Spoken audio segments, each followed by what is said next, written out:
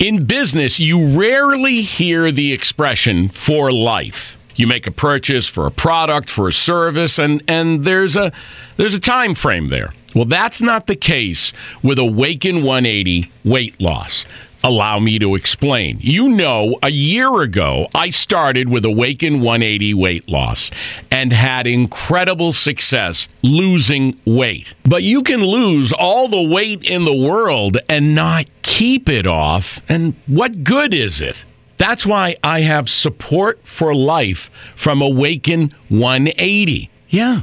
I mean, I go back for check-ins and make sure everything's going smoothly. But if I ever had a problem, the counselors are there to get me back on track. Why don't you do what I did and call for a consultation? 844-346-1800. 844-346-1800 or go to awaken180weightloss.com. Hi, and welcome to Between the Lines. On this show, you will hear about and from lesser-known Canadian authors and writers who, for whatever reason, have remained under the radar of traditional publishers and publishing houses.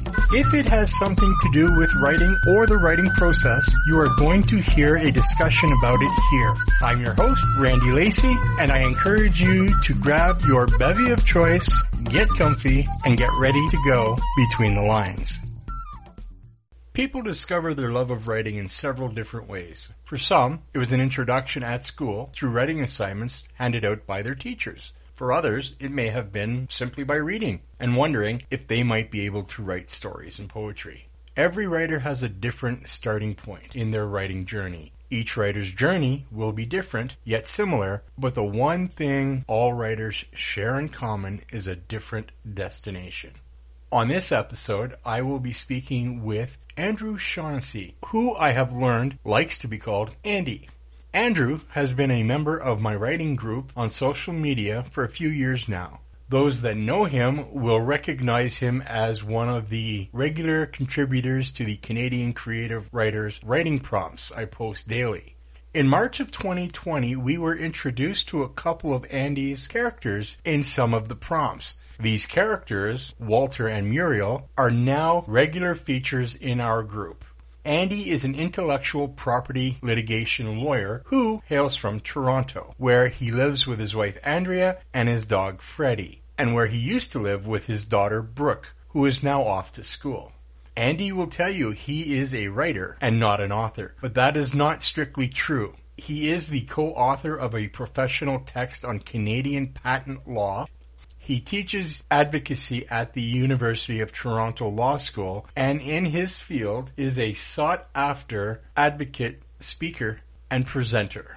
Hello, Andy, and welcome to Between the Lines. Based on previous conversations, I know you scarcely consider yourself as an author, per se. From your own admission, you consider yourself a writing imposter. What then, to you, is the difference between an author and a writer? Well, let me just put a gloss on that. I said to you that sometimes I feel like I suffer from imposter syndrome because I'm, certainly in the CCW and in the other writing communities, there's a lot of people whose primary focus is writing. Their professional calling is writing. You're a writer. This is what you do. And you've got published works. And, I've got a paper here. I've got a short story there. I write a book on patent law. That's within my professional space. But I have yet to write anything recent or modern other than a short story in 2014. So I think the difference is that, as a writer, I can call myself that. I think in order to be an author, I think you've got to be published. And I think in order to be published, that's just not getting a book published and getting it out there. I mean, that's mechanical. What I mean is I think that by the time that a writer is at that point, I think that they've established a voice, they've established a craft, and they've shown a certain aptitude of being able to, remember we talked about the arc of developing an arc of a story and making a point. And to some extent, I still feel like a little puppy in the field. I like to chase anything that comes within my eyes. But I still think, I will always maintain that as long as you're writing and that I'm quite prodigious in posting to your prompts, I'm going to consider myself a writer. But I think that's the big difference. Maybe when I do something that's personal and I can get published, then I'll consider myself an author. Okay. So the next question then is, which do you think you'd be most content as, a writer or an author? Oh, I think absolutely I'd be most content as a writer. The lead off to your podcast, Randy, always talks about the fact that there are people at different stages of their writing journey. Mm-hmm. You know, there are people who've been doing it for a long time, and I've been doing other things, and I continue to do other things. I have a day job, and I actually have a publishing contract, so I hope my publisher's not listening. But I think that what I find, what I think I get from the writing is the fact that I'm able to take myself into a different world and in a different place, and I really enjoy the process. I will say this though. You know, I probably overpost. There's a lot of people wagging their heads right now, I'm sure, but, or shaking their heads, not shaking their heads, sorry, wagging their shins. That's what I meant to say. But there is a certain amount, you know, when I get a thumbs up or I get that's really good. I really enjoyed that. There's an affirmation that comes from that I think is going to become a little bit more addictive as time goes on. Mm-hmm. And I think that a writer, especially when he or she has developed their voice, they're going to want to get that affirmation from a readership. So that's probably, I don't know, that's a transition I'm not ready for yet, but I think it's coming. You know, for me, it's not so, I don't really, and I've maintained this and I hold true to this, is that I don't really care what people think. It's not about, it's just, I need to write, put it out there, right? Because and you know, as I quote myself in most of my books, I write not because I have something to say, but because there may be something you need to hear. So it's not about me and, you know, liking. Well, it means nothing. It's an opinion, right? How does it make you feel? Then I'm interested. But like or whatever, that means nothing to you. You can put a little thumbs up. That's great, whatever. But I'm not going to hold my breath waiting for 1,000 likes. You know, and I think that's a point that's really worth mentioning, because I think that the minute that you feel that you need to have that positive affirmation to write, you know, you take everything and you're not getting it. You take everything and you take it underground. And once you take it underground, then what had become a habit then becomes happenstance. And I really think for me, like I don't, you know, on Canada Writes, I post some poems and silly stuff like that. And on your post, you know, I like doing my daily prompts, but I do like entering contests. I do from time to time get an honorable mention, or I do okay. And that feels good. And that just means that my writing craft is improving. Mm. But ultimately, you know, I remember answering a contest, writing a contest, and it had to do with a beauty salon. And I told my daughter, I said, I've never been in a beauty salon. You're looking at me now, you know, I've got a face made for radio. We were joking in the day because my daughter came in with my wife and said, we should take him for a walk, but I think he's living his weekend in a beauty salon. Because I had made her take me to all these beauty salons on Yonge Street in Toronto where I live, just so I could see the scene. And then I went inside the scene in my mind. It's deeply relaxing and deeply satisfying. As long as you can tease out of that experience a story that has a point that says something. I'm sorry, I just had a vision of you sitting under one of those dome dryers. You're just saying that because I got headphones on right now. Well, it kind of fits. Is there a short story or a novel that you've read which sticks out in your mind that caused you to want to write? Oh, a short story that caused me to want to write. I mean, some time ago, I read Hills Like White Elephants by Ernest Hemingway. Mm. And what I don't know why that story, like I'm not a huge Hemingway fan. I read For Whom the Bell Tolls. I think he had his craft. But that particular story, you know, he conveyed so much meaning with so little writing. His writing was extremely focused. It was dialogue driven. You know, what do you know about the characters? I think at one point there's the female characters referred to as, you know, or maybe it was the American with the white hat. Very little. Yeah. And so that suggested to me that there was something there. And so I'd really enjoy reading short stories, but that was kind of the start that propelled me on it. I then took a course at the University of Toronto in their School of Continuing Studies that was taught by Dennis Bok. And Dennis Bok just, you know, wrote that great book, The Good German, that just came out. And I really enjoyed that point. And I think the short story, that course has really propelled me on pursuing short stories. Excellent. Walter and Muriel now have a small following. Yeah, that's a good word, I guess. Have a small following of readers, including myself, who enjoy their musings. Did you ever imagine they might resonate with people the way they have? No, I didn't. You'll recall, Randy, that Walter and Muriel poked their heads out in March of 2020, and they weren't a regular fixture. I think by last summertime they started to show up a little bit more, but they're predominantly the vehicles through which I respond on your prompts.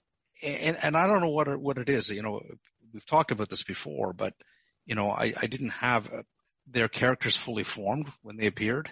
They sort of teach me about themselves every time as we move forward. I'm anxious to see what tomorrow's prompt is because it literally does. I look at it. I take Fred, my dog, for a walk around the block. We kind of think of a few things. Things have hit me, and then I see the arc, and away I go. And for me, I mean, they really are the focus of my writing right now, at least in terms of responding to the prompts. And they're fun, but I'm pleased that people like them. I'm not trying to be a Stuart McLean, not by any stretch. I mean, he's done something that's completely different. I just wanted to have just a little something that people might open every morning, while they're having their coffee, and have a smile on their face. I happen to enjoy the Vinyl Cafe. So with Walter and Muriel, is there, in your mind, is there a way this can validate your talent as a writer? Is there a way that this can validate my talent as a writer? He says, repeating the question, which is a lawyer's device for buying time, by the way. My great grandfather used to tell me I'd be a good lawyer because I repeated questions and I knew how to lie. Yeah, I had one of my colleagues in court once. I said, "Why do you repeat yourself so much?" Because I need the time to think. So it's a great question because you'll see that they've changed a little bit. Walter and Muriel used to start with just some little silly vignette. And now I try to start with, it's always a crossword puzzle and a word and an introduction. I try to introduce something that I hope the readers find new and interesting, and I try to at least circle a story back on itself. And to try and do that in a few hundred words, I think is a challenge. So that's one thing. But I think overall, what am I trying to achieve with Walter and Muriel? And I don't know. They came out at a time where we were going through the pandemic where, it's been a number of years since I lost my parents, but my wife's parents are in their 90s. And I just asked the question, what is the purpose of life after retirement? What are people doing, especially as we're all living at home every day? And Walter and Muriel are teaching me that, there's discovery every day, that you can create purpose out of very little and contentment out of very little. You'll notice that I haven't aged them. I think that they're in their 70s. I haven't told you where they live because I want people to connect with them. I want them to think that they could be any person at any time. Could be anybody's neighbor. Could be. And I think they'd be good neighbors. But I really think, though, so that within the craft of the short story, I think I've got a larger purpose in mind. And so I think that they will help me draw something out of me that I didn't know existed. Excellent answer. Excellent answer. Has your reading preferences changed over the years, over the course of your life, as a teen, as an adult, and in your present stage of life? Yeah. So as a kid, Randy, I was always streamed for the sciences and the maths. So I was not a big reader. Didn't really like it. Obviously, I told you I'm a lawyer, so I had to go to law school at one point, and that was a big surprise in terms of taking on the reading load. And from my late 20s until I would say my 40s, most of my reading has been technical, right? I do patent litigation. I do IP law. I've done some copyright work. In the course of doing some copyright work, I did happen to act for some actors. And at one point I decided that I should read one of their works, and I did. And up until that point, everything had to be nonfiction, right? My patent text is not a flight of fancy. It's not a haiku. It's boring. And suddenly I read this work of fiction, and I said to my client, I said, "This is incredible. I just can't believe your ability to recollect your time in this country is amazing." Because I've never been in that country. That's just writing. And so there was a pivot sometime in my 40s where I decided that I would read nothing but fiction now, and that's sort of the course that I have. I got to do a lot of reading every day for my day job, but it's not fun, and I do a lot of light reading now. I won't call it light reading, but I do a lot. I've just finished reading Philip Roth, and that's not light reading. But I gotta tell you, I love it. I've not done as much reading. Like I remember saying on one of my U of T courses, the creative writing courses, I remember saying I feel like an imposter there too, because everybody reads so much and I hadn't. And I remember the feedback from everybody is, well, you really ought to. You got to put it in your program. And so I've done a much better job of reading lately. And I can say that for anybody who's suffering from writer's block, don't fuss, pick up a book. read. Yeah. Is there a genre that you stick to, or are you all over the place? I'm all over the place. Okay. The one thing I will say this is I try to be fairly balanced. If I read a novel or read a book by a male author, then I try to flip over and read an author from a female author. I just like the mix of perspective. I think we've got some incredibly talented Canadian female authors. I like to support them, but they don't need my praise. I mean, as I said, I've got imposter syndrome, but I just love reading it. And that's why from time to time, I don't mind writing as if I know what Muriel's thinking. I don't think that I would be able to successfully write as a female or write a female character properly. Do you know what I mean? Yeah, totally. I'm working on a novella, and there's a section there that deals with, and it entirely deals with a female perspective of her losing her mentor, her best friend. She watched him being killed, and I have no idea how to write that. So instead of trying to do it, I just wrote it out. I can't do this. Fortunately, some of the great people in my life are women, both at work and at home. My wife is a great muse and helps me. It's interesting. I don't watch a lot of TV. I just haven't had time for it, but we will watch some stuff together. Mm-hmm. And I'll get frustrated. So this dialogue is brutal. This has to have been written by a man. So we have, of course, has to stop the music and we have to go figure out who wrote it. And I'm not bad. I'm shooting about 80% of my guesses. Oh, wow. That's pretty good. With regards to a novel, short story, or poem, finish the following sentence. I wish I had written. Is there anything that you've encountered that you wish you would have written? You know, there is a form of poetry called ekphrastic poetry, you know, where you're putting words to an image. And there's a monthly ekphrastic contest that goes around. And I think in August, I don't think I did it. In August, there was a scene of a bunch of towels hanging on a line. And one of the submissions that was featured in that contest, I look at that, my mind was just blown. And I thought, that person has thoughts and places that I don't even have places. Yeah. And that was impressive. And I think the poem the month before was a poem of this was an amber scene with smokestacks in the background and some sort of bird flying over a shore. And the piece that actually won that was just so incredibly powerful that I must confess I had the same sentiment then. I just think, wow, I wish I could do that. Mm-hmm. What I do when I'm reading those, I love when I see a turn of phrase or a sentence, I'll stop and I'll read it again. And so I do say that, and then I ask myself the question, well, why aren't you writing more and writing that stuff? And I think, we have to take chances with our writing, because if we don't put words down or break them down and revise them, we'll never get to the point where those amazing writers are. Good point. On writing habits, do you have any? Yeah. For me, the daily writing prompt is like Muriel's crossword. For me, getting up in the morning and writing is like people doing a Sudoku puzzle in the morning just to keep their brains loose. So I have to do something first thing in the morning that involves time for myself before I start giving my time to other people. So I'm an early riser. I like to be up when the sun is up. I have a dog that doesn't make that difficult for me. And then, I always try to chip away at something every day. I'll tell you this though, I'm not an outliner.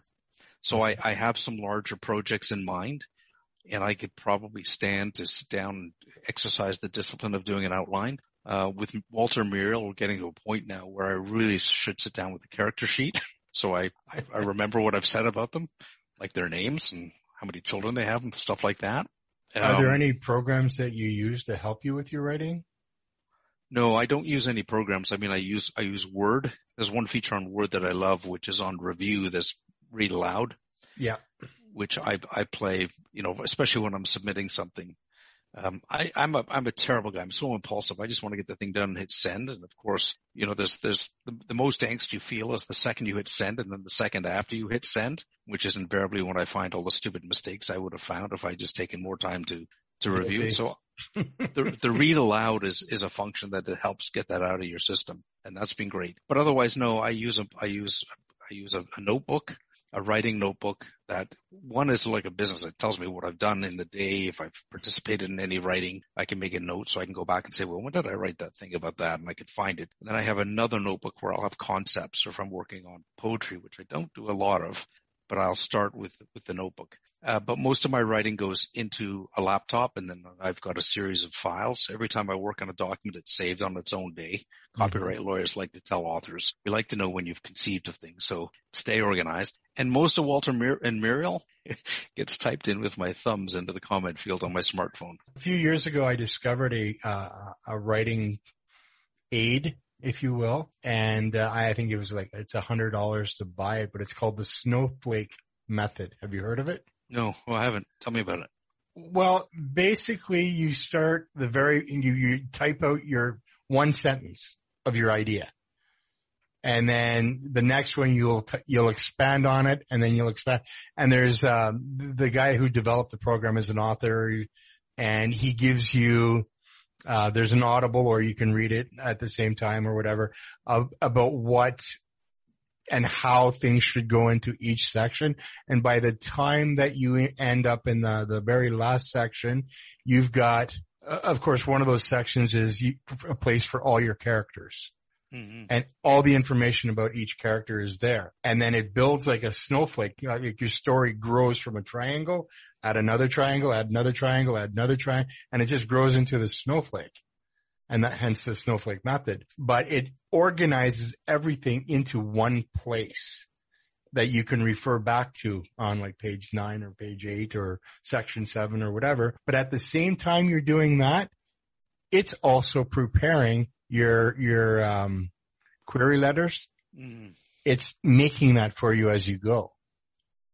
That's great. But FYI, query letters are what authors use, not imposter authors like myself. Well, but you're getting there eventually one day. Yeah. I think having said that suggests to me why I perhaps think of myself as a short story writer, because I haven't yet developed the ability to look beyond the 2,500 words. I can get a story out, world paint it, and develop my arc, have a point, and I can do that in 2,500 words. I don't quite know what the horizon would look like if I went beyond that. No, but you were talking about character sheets earlier. You could use that character sheet just to keep all your characters in line. Yeah, that's, and that's probably something I should look at, especially for Walter and Muriel. Yeah. I've got character sheets I can send you too, by the way. I remember getting one of the writing course. It was like 9 pages long, and it was incredibly amount of detail that I wanted. I thought, wow. You don't have to answer everything, though. Well, and I can't, because, the one thing I've learned, and this is the strangest thing for me, is that these characters, Walter and Muriel, they're growing. They're developing. They're telling me about them as we're going. Well, yeah. So it's not like I've taken these characters and manipulated them into a story that I want. I have an opportunity to take them on a different turn because they present them to me as the prompt. So that's the interesting piece. But you're right. I do need to keep it all in order as to what they do.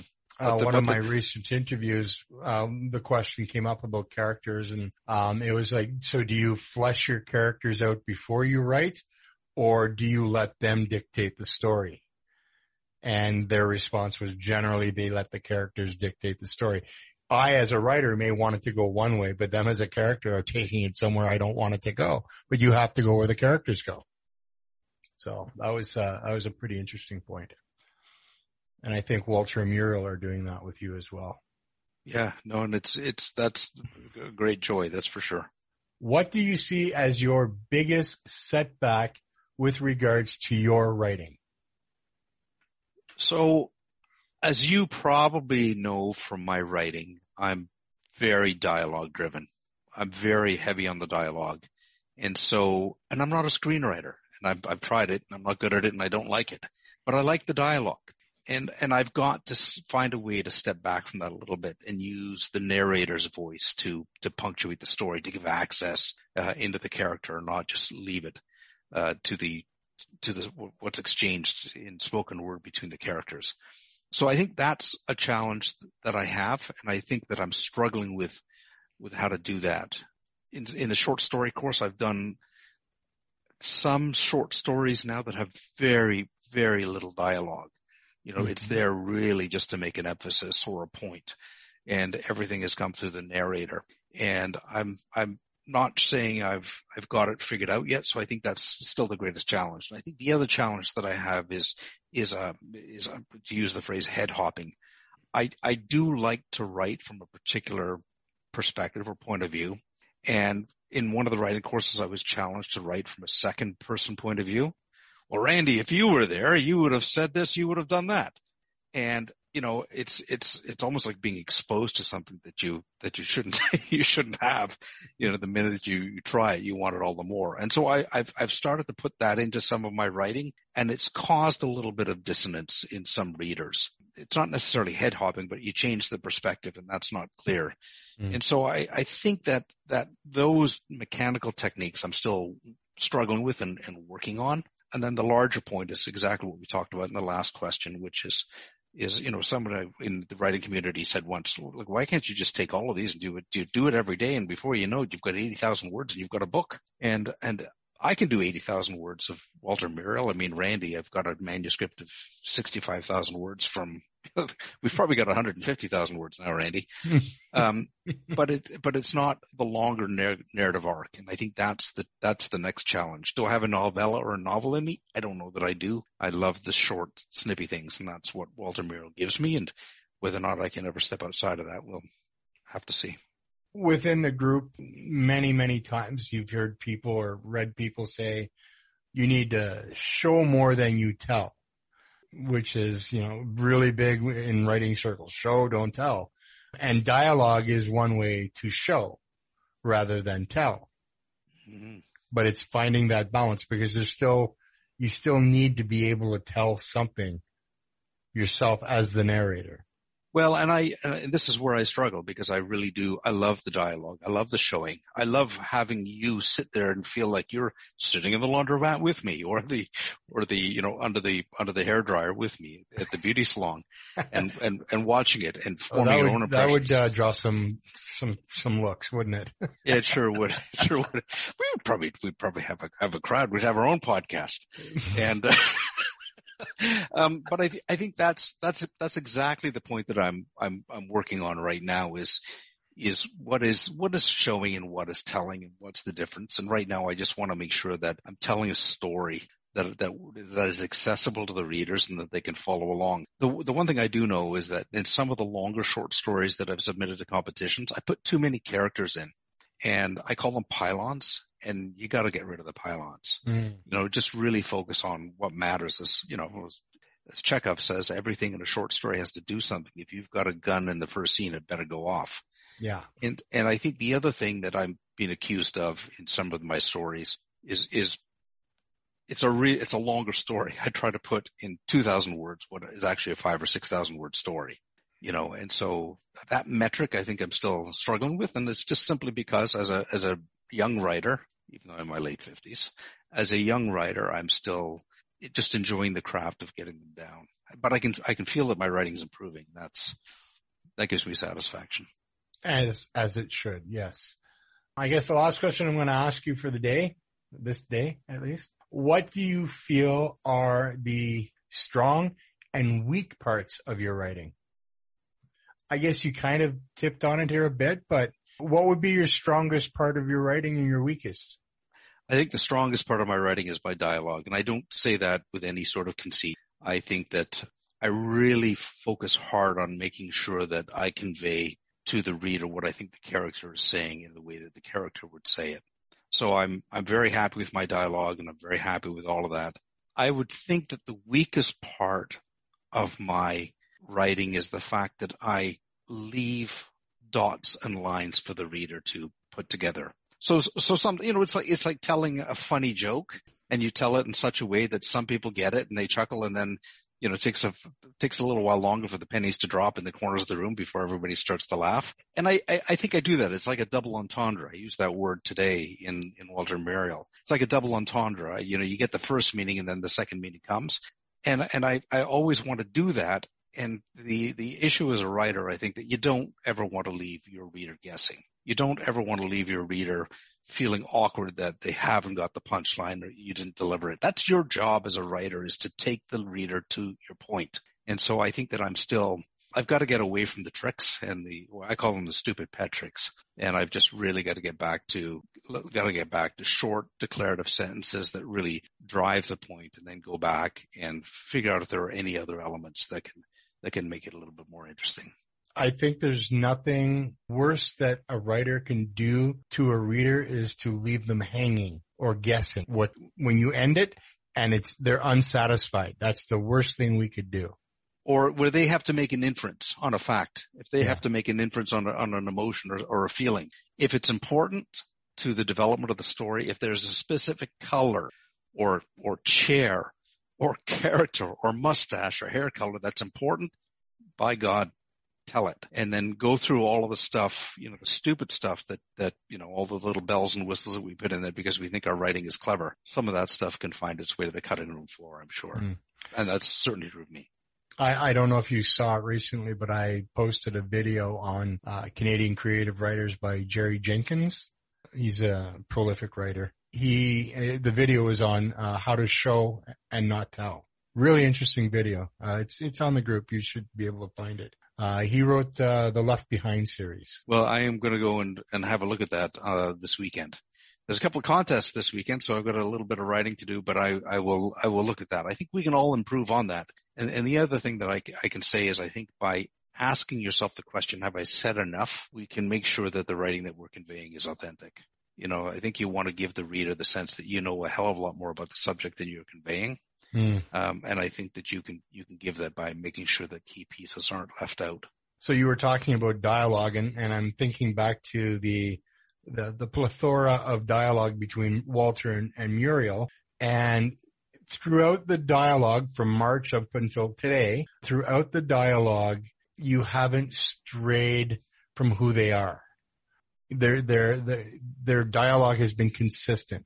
Because Walter will not come out, I'm assuming at least that Walter will not come out and say something so profound that you wonder where it actually came from. Because we've gotten to know how he's going to talk. We've gotten to know how Muriel's going to talk. Like in today's prompt, I can't remember what the word was, but Walter's response was Peter. And we know what he thinks of Peter, and we know where this could go. But you're staying true to the dialogue. And if you start changing your character for whatever reason, but consistency is what we've come to know with Walter and Muriel, right? In their dialogue. Well, I'm pleased to hear you say that. And Peter, of course, is the one element in Walter's life which makes him seem human, because he's got this irrational hatred of his soon-to-be ex-son-in-law. Don't give it away. Don't give it away. I won't give it away. I won't give it away. All I can say is that Walter's got some very hot peppers that he's going to mix into a rub one day, and Peter's not going to be pleased. So, but at some point, but I'm pleased to hear you say that. And I'm sorry for those.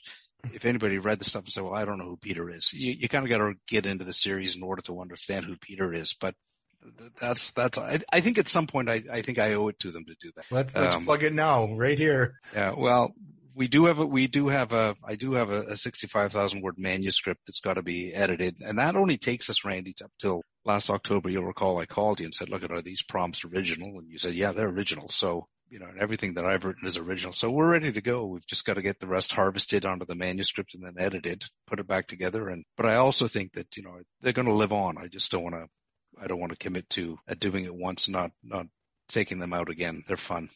They are. Well, Andy, it's been fun to redo this without any interruptions from my cat socks. But thank you very much for doing this. Thank you for your time. It means a lot to me that you were not only willing to do it once, but twice.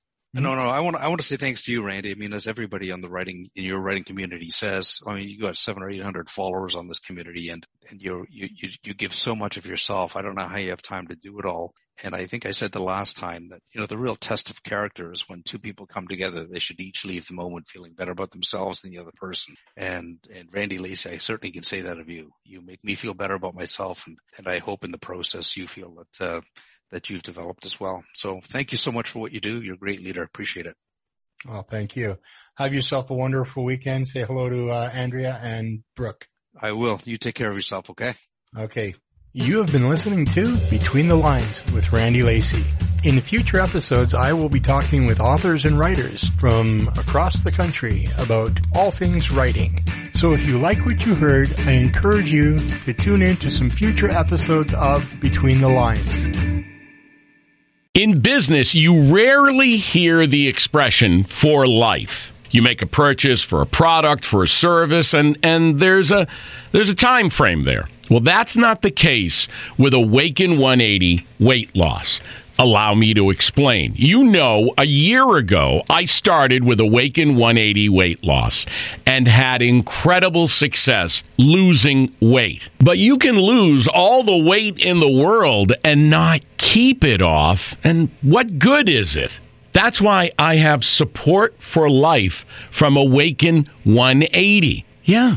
I mean, I go back for check-ins and make sure everything's going smoothly. But if I ever had a problem, the counselors are there to get me back on track. Why don't you do what I did and call for a consultation? 844-346-1800. 844-346-1800 or go to awaken180weightloss.com.